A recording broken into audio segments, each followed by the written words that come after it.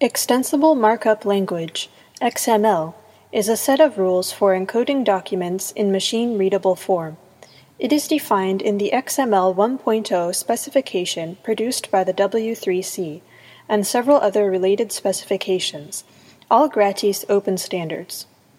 The design goals of XML emphasize simplicity, generality, and usability over the Internet. It is a textual data format with strong support via Unicode for the languages of the world. Although the design of XML focuses on documents, it is widely used for the representation of arbitrary data structures, for example in web services.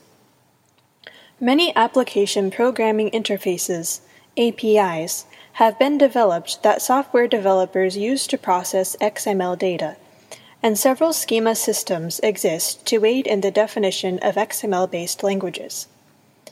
As of 2009, hundreds of XML-based languages have been developed, including RSS, Atom, SOAP, and XHTML.